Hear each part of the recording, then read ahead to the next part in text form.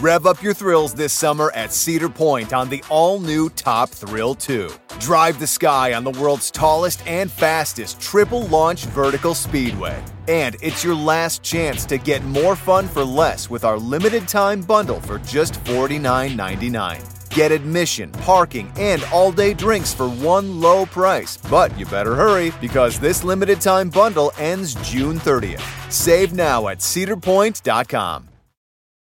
Since it was founded in 1935, the FBI has had only 8 Senate-confirmed directors. And those directors all have a few things in common. They are all white men. They all favor a clean-cut look. And each and every one of them, every Senate-confirmed director since the dawn of the FBI has been a Republican.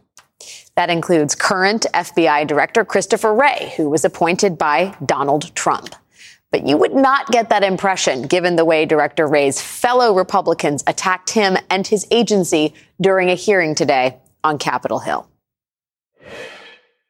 When the court says the FBI misled, that's a nice way of saying they lied. How many individuals were either FBI employees or people that the FBI had made contact with were in the January 6th entry of the Capitol? I'm going to make the assumption that there was more than one, more than 5, more than 10. I will say this notion that somehow the violence at the Capitol on January 6th was part of some operation orchestrated by FBI sources and agents is ludicrous. Your job is to review what they do. Your job is to protect the American people from a tyrannical FBI storming the home of an American family. I could not disagree more with your description of the FBI as tyrannical. You preside over the FBI that has the lowest level of trust in the FBI's history.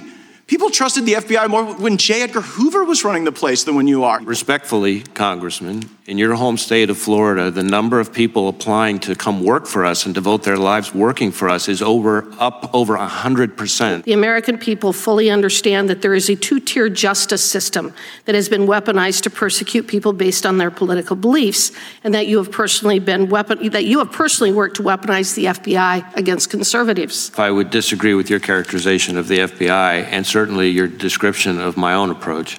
The idea that I'm biased against conservatives seems somewhat insane to me, given my own personal background. Somewhat insane. That is also how Republicans talk about the FBI now, somewhat insanely. And it's not just on Capitol Hill. Conservative media has also gone all in on this theory that the FBI is a weapon of the federal government that will attack conservatives. Here's what coverage of that hearing of Christopher Wray looked like today on Newsmax.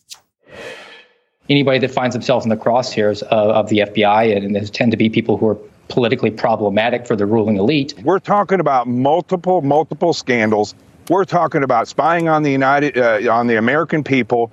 We're talking about targeting Catholics, targeting conservatives. No one is happy with the FBI. No one. The reason that Republicans have decided to make the FBI their target, the reason is Donald Trump. The de facto leader of the Republican Party has been indicted by federal prosecutors, and he is facing more potential charges from another federal investigation. And so the former president has chosen to turn his party against the federal law enforcement agency that has traditionally been run and largely staffed by fellow Republicans.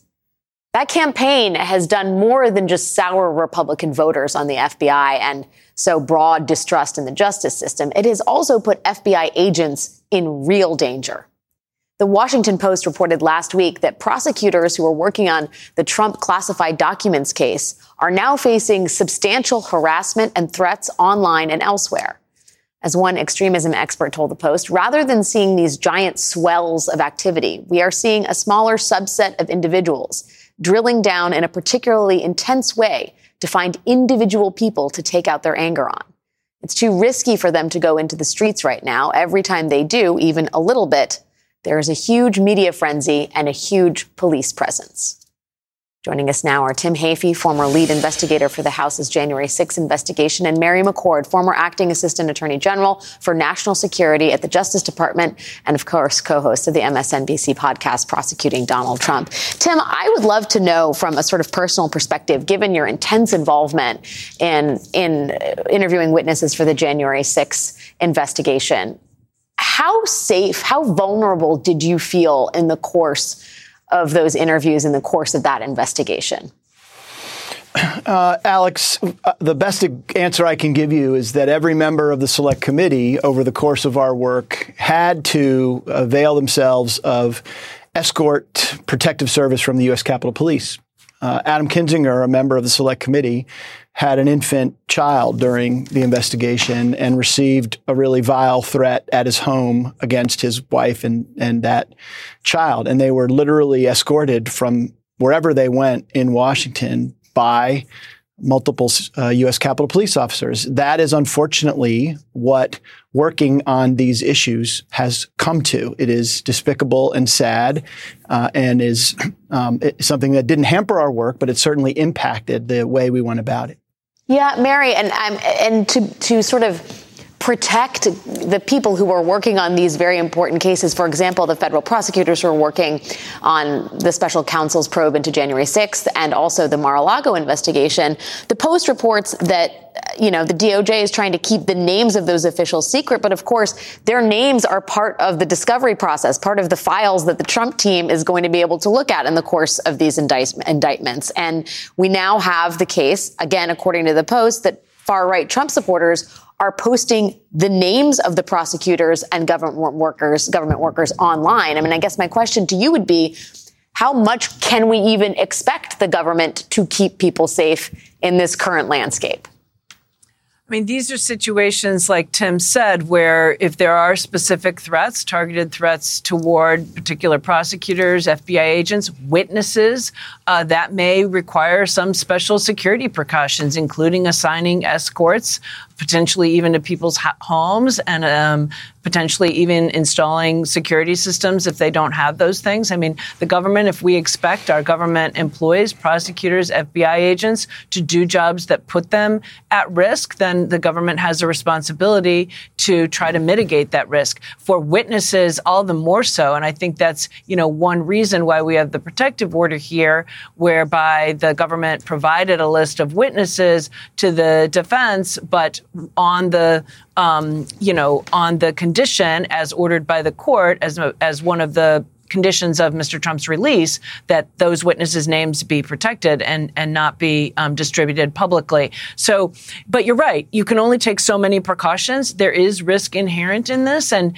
I think I maybe have mentioned when I've been on with you before, Tim and I were both prosecutors for years, and sometimes we would have threats against us. But prosecutors are fungible. If you get rid of one of us, there's another going to take our place. And many people who are accused of crimes understand that. Extremists, it's a completely different ballgame. They don't seem to care about that. They, the extremist threats and the rhetoric and sometimes the actual attacks don't factor into the account that won't get rid of the problem. Yeah, can I follow up on that, too? Because I think in the wake of some of these indictments, whether it's Alvin Bragg or whether it's the Mar-a-Lago case, there's been a sense of perhaps that the danger has been neutralized because there hasn't been an outpouring. There hasn't been another January 6th style insurrection in front of the courthouse, for example. But I really, that line in the Washington Post reporting that the nature of the threat is now different, that it's a smaller subset of individuals drilling down in a particularly intense way to find individual people to take their anger out on. That really stood out to me. And I'm wondering, Mary, given your national security background, if you might expand on that a little bit. Yeah, that's exactly right. And, there's 2 points I'd make. One is that's sort of part of the strategy of extremists right now, right? Like, let's eschew these big national things that will get us all arrested, like an attack on the U.S. Capitol, and let's get more decentralized and localized with our extremism, including targeting people for retribution. And the second thing I'd say is this is what is so hard to protect against, right? Because, I mean, I myself, and I know Tim, I've been subject to plenty of online threats. And the question is, when is that online threat just a bunch of bravado and braggadocio and, looking tough, like let's say these really mean things about this woman? And when is it somebody who's actually going to get in their car and going to track you down and try to actually harm you? And, it's just like the issue with lone wolf terrorists, right? They're usually not part of a big group activity. They oftentimes act on their own, but they act on their own very much inspired by and incited by disinformation and what now is so popular, which is victimhood. I mean, the very idea of a weaponization subcommittee is because they're saying the government's being weaponized against people and those people are the victims. And victimhood gives rise to people feeling like they can engage in acts of political violence, that those will be justified. And who's going to engage in those acts? That's the real thing that's difficult for our law enforcement. I just still think it's worth unpacking, Tim, what happened on the Hill today in this assertion that the FBI is a readout of liberals intent on targeting conservatives. It bears mentioning that FBI Director Chris Wray is a member of the Federalist Society who clerked for Michael Ludig. He is a dyed-in-the-wool conservative, and I'd love your sort of assessment about how deep the deep state may be in the trenches of liberalism, given the claims that were made on Capitol Hill today. Yeah. As Chris Wray himself said, Alex, repeatedly today, the narrative that the FBI is somehow full of liberal, deep state, anti-Trump, anti-conservatives is ludicrous. Chris Wray is a pro. I disagree with Chris probably on a lot of issues, but I respect his integrity, as I do all of the men and women in the FBI who, in my experience as a former prosecutor, go about their very important work with a great deal of integrity. They do, though, sometimes make mistakes. And the tragedy of a hearing like today is that we're spending all of this time on these ludicrous issues of political theater. And we're not talking about real issues like how the FBI gathers information about domestic violent extremism. Do they efficiently share information with others? Do they put undue restrictions, First Amendment restrictions, free association restrictions on their ability to monitor open source information? Or is there an assessment of danger when it comes to intelligence afflicted with some implicit racial bias? These are huge issues that our work, I think, identified. None of them absolve the former president and his co-conspirators who caused the riot. But those conditions of law enforcement and how the FBI and other agencies prepare for and manage these events really deserve attention. And we're not talking about that because we're going through this charade of the FBI has somehow been weaponized or is part of the deep state. That, as Christopher Wray said, is ludicrous, and it prevents real discussion about important issues. Well, and I would also say not only is it missing the point, it may be even slightly more malignant than that, which is the few former, the few former people who've been from law enforcement who've been charged in January 6th aren't there as liberal, Democrat plants. They are there as actors working in support of Trump and his ends. I think Jared Wise, former FBI bureau supervisor, charged in January 6th. Mark Ibrahim, an active duty DEA agent at the time of his arrest. Thomas Caldwell, who claims he's a former section chief for the FBI. I mean, these people were working in law enforcement and they were rioting on January 6th. And my question to you, Tim, and then also to you, Mary, is to what degree is the department aware of the bad actors within its ranks who may be furthering the causes of the former president? Yeah, Alex, there's no question that there were some current and former members of law enforcement in the crowd who believed that the election had been stolen, who believed that false narrative. But it is completely ridiculous to suggest that the FBI in any way instigated, caused, somehow motivated the riot. We looked very hard for evidence of that and found absolutely none, as Director Wray said today. I think law enforcement does need to get serious about extremism in its ranks and as a recruiting matter and as a training matter, ensure that they're doing all they can to ensure that the men and women that they bring in are not bringing some warped ideology into their very important responsibility. I think they get that and are on that. But this notion that they are either part of the deep state helping liberals or were somehow instigating the riot as a false flag operation is not based in fact whatsoever. Mary, are we getting better at policing extremism within the ranks of our own law enforcement agencies? Well, we're certainly calling attention to it. And I think certain law enforcement departments are getting better about it. I mean, one of the things that I've been, trying to spread the word on as much as possible over the last couple of years is that, yes, police officers have First Amendment rights, but those rights are not limitless. And even when they're speaking in their personal capacity about matters of public concern, if their speech or their activity or their association undermines the mission of the police department, the law enforcement agency that they're members of, they can be disciplined, including firing. The courts have been very clear about that for decades. So I think sometimes law enforcement hides behind the First Amendment as a reason not to take action against extremism. And that's just wrong as a matter of law. There's substantial leeway there, just as there is in the military. And yet what we're seeing now is even in admirable efforts in the military to crack down on this, you're now actually seeing attachments to the National Defense Authorization Act, which is something, critical piece of legislation that will need to be passed this year. We're seeing amendments to that to try to dismantle those efforts within the military to eradicate extremism. So for every step forward, it seems like there's folks on Capitol Hill that want to take a few steps backward. Well, yeah, I mean, and a lot of them Republicans, right? The very people who have committees dedicated to the weaponization of the federal government. The irony is too thick to slice. Tim Hafey, Mary McCord, thanks so much for your time tonight. Thanks, Alex. Speaking of the Donald Trump and the weaponization of the federal government, we have explosive new reporting about what the former president allegedly wanted government agencies to do to his perceived enemies. That is coming up next. Plus, a cautionary tale for Republicans who work to undermine Americans' faith in elections. And I am not just talking about pillow sales. Stick around for that.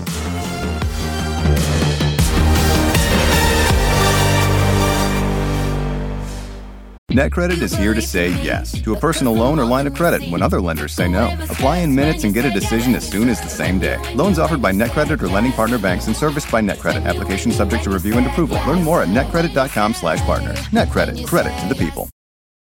Rev up your thrills this summer at Cedar Point on the all-new Top Thrill 2. Drive the sky on the world's tallest and fastest triple-launch vertical speedway. And it's your last chance to get more fun for less with our limited-time bundle for just $49.99. Get admission, parking, and all-day drinks for one low price. But you better hurry because this limited-time bundle ends June 30th. Save now at cedarpoint.com.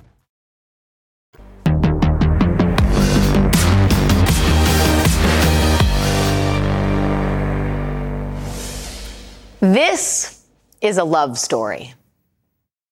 Lisa, I love you so much. Lisa, please, Lisa. Lisa, please, tell me you love me, Lisa. I love you. Peter, I love you. I love you like I've never loved anyone.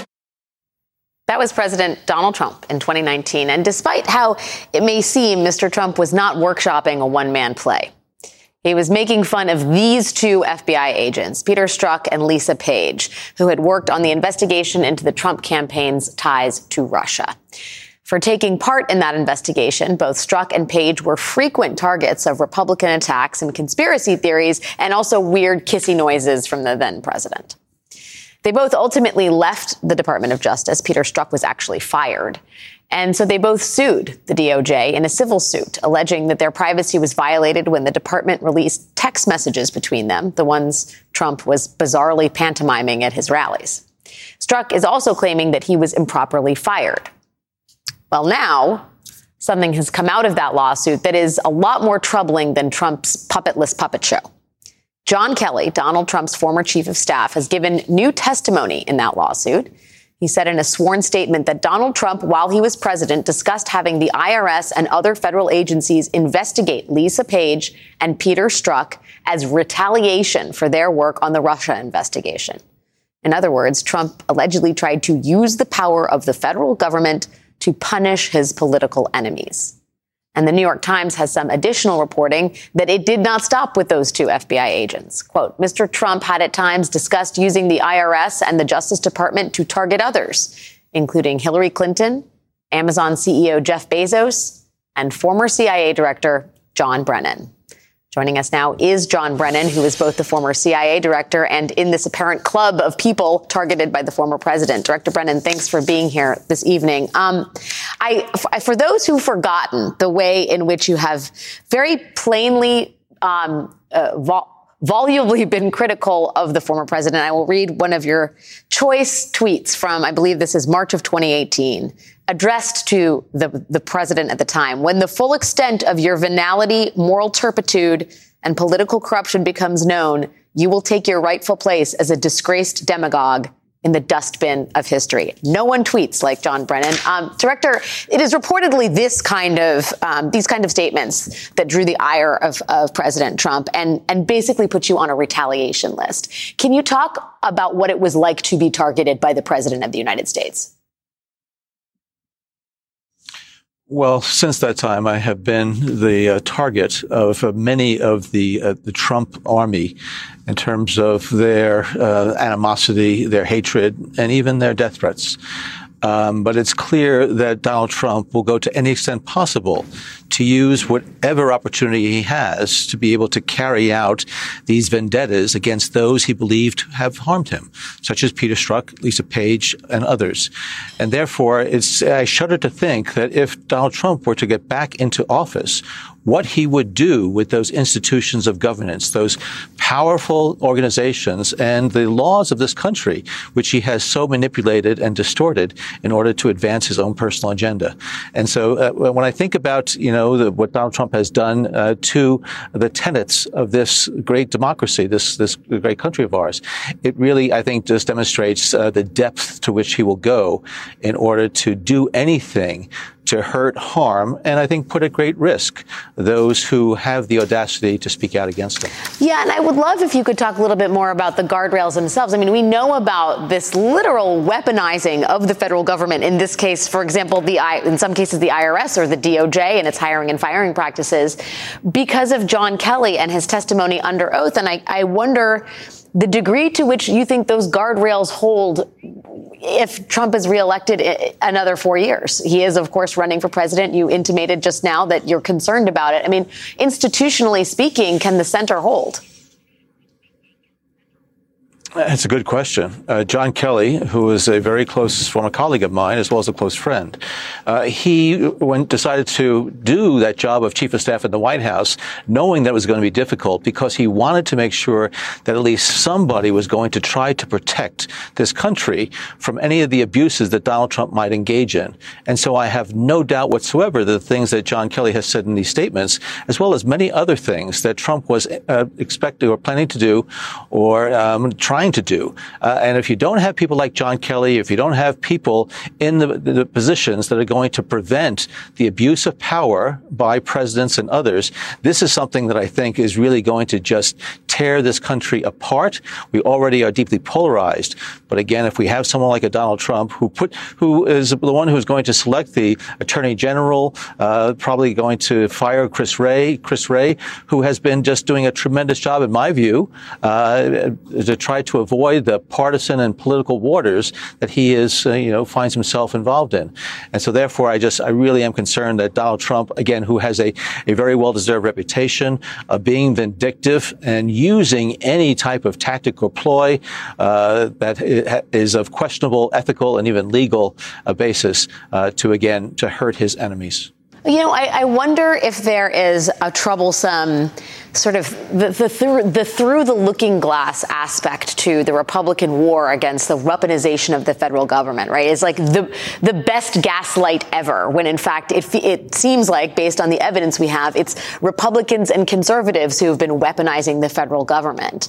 But once you say the phrase enough, whether you're on the left or the right, my concern is the phrase itself becomes meaningless and you lose the importance of the evidence that backs it up, right? I mean, Republicans on House subcommittees can talk about the weaponization of the federal government until they're blue in the face. Without any evidence, it's meaningless. But my worry is, say it enough that it then becomes meaningless even when you do have evidence, as we do in this instance with Donald Trump and Lisa Page and Peter Strzok. Does that concern you at all, that the gaslighting may be effective in the end? Well, unfortunately, I think it is affecting the attitudes and the sentiments of many Americans. Watching that testimony today by Chris Wray and those questions that were being lobbed at him from the Republicans, it was clear that they had several objectives. One was to pollute the information environment so they can put out these mischaracterizations, these distortions, these lies in order for them to be replayed on the various right-wing networks as well as for their own re-election purposes. Secondly, I think they're trying to discredit the investigations that are underway to really look into what Donald Trump did while he was in office and also after he has been in office. And third, I think he's trying to intimidate Chris Wray and the FBI to try to prevent them from actually doing their work, investigating these leads as appropriate. And the fact that the Republicans are doing this, it really is just so surreal because the Republicans for so many years were known as the law and order party, the ones that were defending the law enforcement officers, the FBI, the intelligence professionals, and others. And now the tables really have been turned.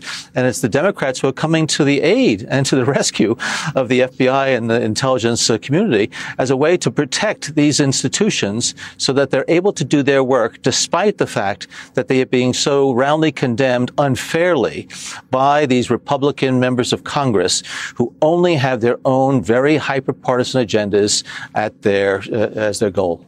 Yeah, I mean, my concern is that institutional integrity has to be bipartisan, right? I mean, it is good that Democrats are trying to rush in and preserve these important institutions of democracy, but if that in and of itself is a problem for the country, right? It has to appear that Republicans believe in them too, and yet it has become a plank in the Republican Party platform to sow distrust in institutions and the government. I mean, how much hope do you have that there are efforts that can even be taken to mitigate this, given this absolute silence, the deafening silence, at best, from the crop of presidential candidates who are now running to lead the nation and, of course, the Republican Party?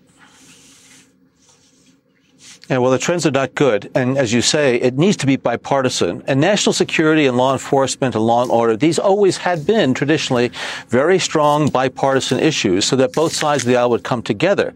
But when I see how these Republicans, again, are misrepresenting the facts and the truth and really trying to tear down these institutions that we as American citizens rely on, I really am hoping that we're going to find some way to be able to get past this very, very difficult period of American history and put Donald Trump and others like him behind in the rearview mirror and move forward. But it's going to take some very strong, independent-minded and courageous Republicans, both in the Senate and the House, to be able to say this is wrong. Sometimes they stand up and say it, but then they forget it right away. So they need to have a sustained effort to try to make sure that they pursue these very strong interests of the United States in a bipartisan fashion with their Democratic colleagues in a way to make sure we preserve these institutions that, again, keep us strong, not only internally, but keep us strong from external adversaries. Former CIA Director John Brennan, the only person I know of at this moment who has used the word kakistocracy in a tweet and made it so deeply meaningful. Thank you, sir, for your time tonight. Still to come this evening, Iowa's new 6-week abortion ban is going to put some Republican presidential hopefuls in a very public political bind. Plus, election denialism has consequences. Just ask the MyPillow guy. We're going to explain that coming up next.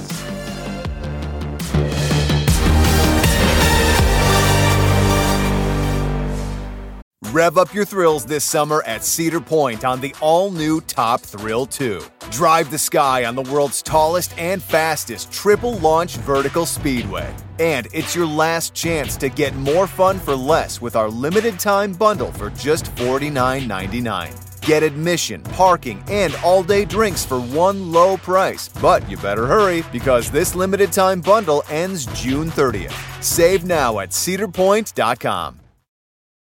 Are you struggling to lower your bad LDL cholesterol, even though you may be taking a statin, swapping steaks for salads, and exercising while listening to this podcast? Ask your doctor if Repatha Evolocumab is right for you. With Repatha, you can dramatically reduce bad cholesterol and the risk of another heart attack while enjoying life too, because you're human. And with convenient self-administration, you can take Repatha in the comfort of your own home. Do not take Repatha if you're allergic to it. Repatha can cause serious allergic reactions. Signs include trouble breathing or swallowing, or swelling of the face. Most common side effects include runny nose, sore throat, common cold symptoms, flu or flu-like symptoms, back pain, high blood sugar and redness, pain, or bruising at the injection site. Visit Repatha.com or call 1-844-REPATHA. Talk to your doctor today about Repatha.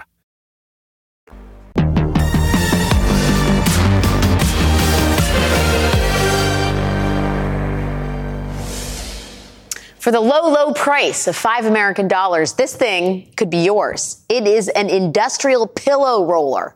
It rolls pillows. But it's not just any industrial pillow roller. It's a MyPillow pillow roller from the MyPillow Pillow Factory. MyPillow is auctioning off more than 850 pieces of equipment, from sewing machines to forklifts. The company is even subletting part of its manufacturing space. Why? Because MyPillow is not everyone's pillow, or even a lot of people's pillow, or so it seems.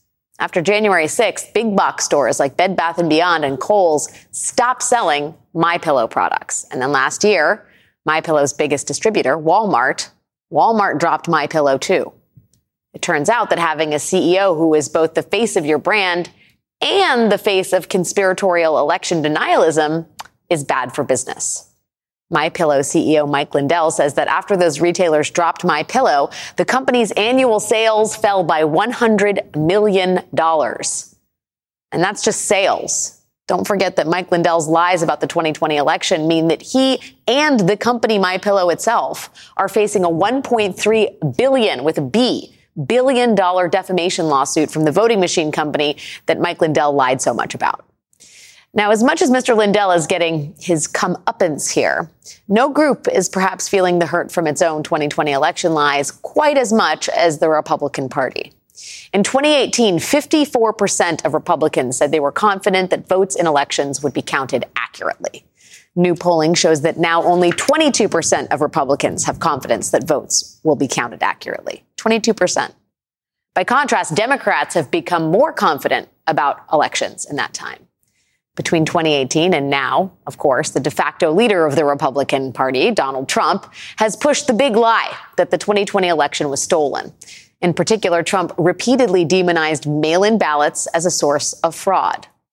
But Trump did not do this all single-handedly. Do you remember Virginia Republican Glenn Youngkin's race for governor in 2021? Mr. Youngkin had to walk a fine line on election fraud. He didn't endorse conspiracy theories, but he also didn't debunk them. He was unwilling to say whether Joe Biden had been fairly elected until after he won his primary. Youngkin couldn't risk alienating the huge chunk of the Republican electorate that still believes American elections are rigged. But it turns out that having an electorate that doesn't believe that voting works is a bad thing. This week, Governor Youngkin launched a new messaging campaign attempting to convince Republicans that early voting and mail-in voting actually might not be the end of democracy after all. Governor Youngkin is not the only Republican now in this position. In a big new national push this year, the RNC is desperately trying to get Republicans to bank their vote, which is shorthand for vote early or by mail. Even the election-denying Arizona gubernatorial candidate Kari Lake, who to this day has not conceded the 2022 election, even she has realized that telling people voting isn't secure is not the best way to win votes. So Kari Lake has launched what she calls the largest ballot-chasing operation in American history, which, you guessed it, means helping people cast their ballots early or by mail.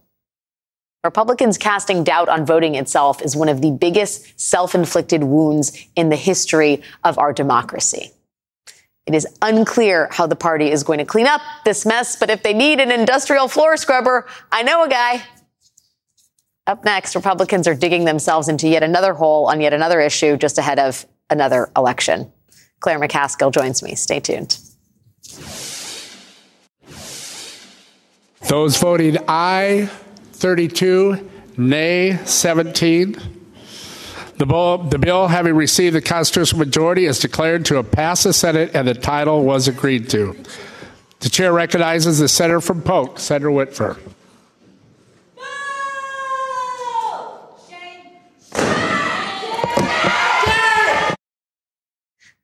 Those were protesters in the Iowa Senate chamber late last night voicing their disapproval a few moments after lawmakers passed a 6-week abortion ban in a marathon 14-hour special session. The bill includes exceptions for the health of the woman and for certain pregnancies resulting from rape or incest. Today, groups including local chapters of the ACLU and Planned Parenthood filed a lawsuit to temporarily block that ban as the courts determine whether it is constitutional. Even still, Iowa Governor Kim Reynolds plans to sign this newly passed bill into law on Friday afternoon. This Republican governor does not want to sign her 6-week abortion ban behind closed doors in the dead of night, like, for example, Governor Ron DeSantis, who announced he had signed his ban in April shortly before midnight and with no media in the room. Instead, Governor Reynolds wants to sign it here at the very public Family Leadership Summit. And because her state is the first nominating contest in the Republican presidential cycle, the governor will have quite an audience. 6 Republican candidates are slated to be there, excluding, notably, I'll add, former President Donald Trump. Ron DeSantis, Mike Pence, Tim Scott, Vivek Ramaswamy, Nikki Haley, and Asa Hutchinson have all signed up to attend this Family Life Summit. And whether they like it or not, 3 of those candidates will take the stage in the afternoon session, which now features the signing of a 6-week abortion ban as its opening act. Joining us now is Claire McCaskill, former Democratic senator from Missouri. Claire, thank you so much for joining me. And I would love for you to weigh in on the absolute awkwardness of Governor DeSantis and Nikki Haley now having to share the same zip code with a 6-week abortion ban. Well, it's interesting. DeSantis is running for president, so he wanted to hide the fact that he signed this bill. I'm not sure what the governor of Iowa thinks she's accomplishing by this, but it certainly isn't speaking to most of America or even most of Iowa, Alex. 61% of Iowans. This was a poll by the Des Moines Register, which is nationally recognized as a very accurate pollster. And just recently they polled, and 61% of Iowans said they wanted abortions to be legal most of the time, safe and legal. 70% of Iowa women say they want abortions to be safe and legal in most instances. Only some 30% said they wanted it to be illegal in all circumstances. So she's not representing her state. She is playing to the far right crowd that has a firm grip on the Republican Party right now. And it is that part of the party that these 6 presidential candidates are going to be catering to on Friday afternoon. But it's almost like she didn't get the memo that you're supposed to sign the 6-week abortion ban behind closed doors at midnight. You know, like the reality that this is just absolutely abysmal politics on the national stage. If you get out of the mud fight that is the Republican primary, the polling on this isn't even a question. And therefore, Republicans are making, I think, a craven calculation that they can do all of these things behind closed doors in primary season, and that the public is somehow going to forget about them when it comes to the general. And I wonder, Claire, put on your pessimistic hat or your disillusioned hat, if you would, for a minute. And do you think there's any truth to that? Do you think you can get away with something like what Ron DeSantis is doing, which is sign it behind closed doors, sort of pretend like it didn't happen, and then hope that placates the base enough to get you through the primary, and then never speak of it again once you're the general election candidate? Well, first of all, I don't think that's going to work in this instance because women. This feels personal to women. The Supreme Court has taken away a right that women have counted on for 50 years. Women do not want the government telling them what to do with their own bodies and in their relationships with their families, with their own faith. The government doesn't have a primary role in that instance. And women aren't going to forget this. I remember being on Meet the Press after the Dobbs decision, and I remember the Republican panelist touted a poll that said, well, everyone's talking about this abortion decision, but people really aren't paying attention to it. It won't matter in the midterms. And I remember Yamiche sitting there and I looking at each other across the table going, he's wrong. He doesn't understand that women care about this. They understand it. And women understand that many times you don't even know you're pregnant at 6 weeks. It is just the same as the Missouri law, which makes it illegal to have abortion in all instances from the moment of conception. You know, I think it's notable that Donald Trump, who's so far sort of the only person who's raised a red flag around the abortion issue being maybe possibly terrible for Republicans in an election, is not going to be at this summit. Ron DeSantis is the unlucky guy, again, along with Nikki Haley, who gets to be in the afternoon session when this is signed, which, coupled with his general strategy on abortion and bodily autonomy, gives rise to the latest reporting on Ron DeSantis that I'd love to get your thoughts on, Claire, which is that even Rupert Murdoch now has his doubts about Ron DeSantis. Mr. Murdoch, this is reported in the New York Times, has privately told people that he would like to see Governor Glenn Youngkin of Virginia enter the race. I get why this DeSantis campaign is not ringing true for a lot of Republicans, including Rupert Murdoch. But the question is, do you think it's just delusional for them to believe that anybody but Trump is going to be the nominee? Or do you think there's still, is the garage door not yet down on that? Well, I think this is really one of the big problems they have. They all know that if they can beat Trump in Iowa, that it shakes the premise that he is unbeatable. And in Iowa, the vast majority of the Republican voters that participate in their caucuses are white evangelical voters that are in line with the 6-week abortion ban. So now this has become a litmus test for all those candidates whose only hope of getting a win in the primary is to win in Iowa. And that's why it's interesting that Trump's not showing up. Trump had a hard time there. He didn't win in 2016 and frankly had to run around the state with Jerry Falwell to try to drum up conservative evangelical support, even in 2020, to try to, do better than he had in the past. So I think it's one of those things that they are hoping this issue will sink Trump in Iowa and then they'll have a chance. But the irony is they're going to sink all of them because women aren't going to forget this. Women aren't going to forget, Alex. And the governor's going to make sure of that as well. The great Claire McCaskill, thank you for your time tonight, Claire. Really appreciate it. Thanks, Alex. And this quick programming note is going to be a big night here at 30 Rock tomorrow. A circus, one might say, when all three of my former co-hosts from Showtime's The Circus, that would be John Heilman, Mark McKinnon, and Jen Palmieri, will join me to talk about all things 2024. There will be a lot to discuss. That's tomorrow night right here on MSNBC. But first, Hollywood is holding its breath as actors threaten to join the writers on strike for the first time since 1960. What is on the line there, and which major political figure, that's a hint, led them during the last strike? That's next.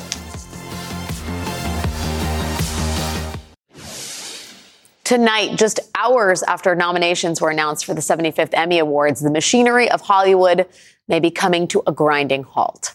The union representing 160,000 TV, film, and radio actors is threatening to go on strike at the stroke of midnight Pacific time tonight if contract talks with the major studios fail. If negotiators do not reach a deal, the result would be a double whammy of historic proportions. Actors would join Hollywood writers who have already been on strike for the past 10 weeks. The last time anything like this happened, that both actors and writers went on strike at the very same time, the last time this happened was 63 years ago. And leading those very tense negotiations in March and April of 1960 was a B-list actor who you might have heard of. His name was Ronald Reagan. And you can see him in this photo standing second from the right next to Charlton Heston. Reagan was then serving his second stint as president of the Screen Actors Guild, known as SAG. And in that role, he had just helped spearhead the end of a joint SAG strike with the Writers Guild of America against 7 major film studios. That is correct. 2 decades before he ushered in the modern era of conservatism, rooted in the idea of small government and slashing the social safety net and diminishing the power of organized labor.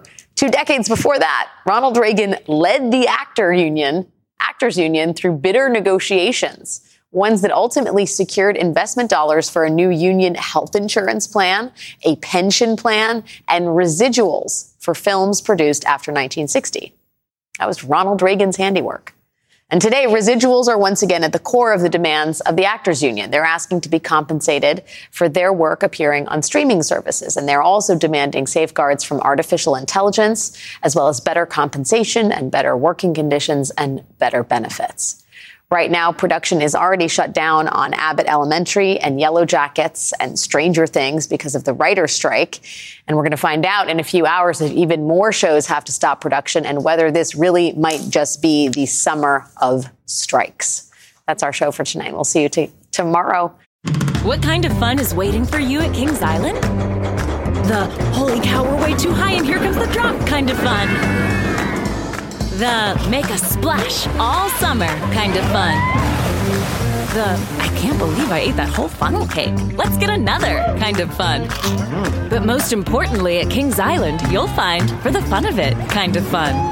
Don't wait to start your fun this season. Kings Island is now open weekends.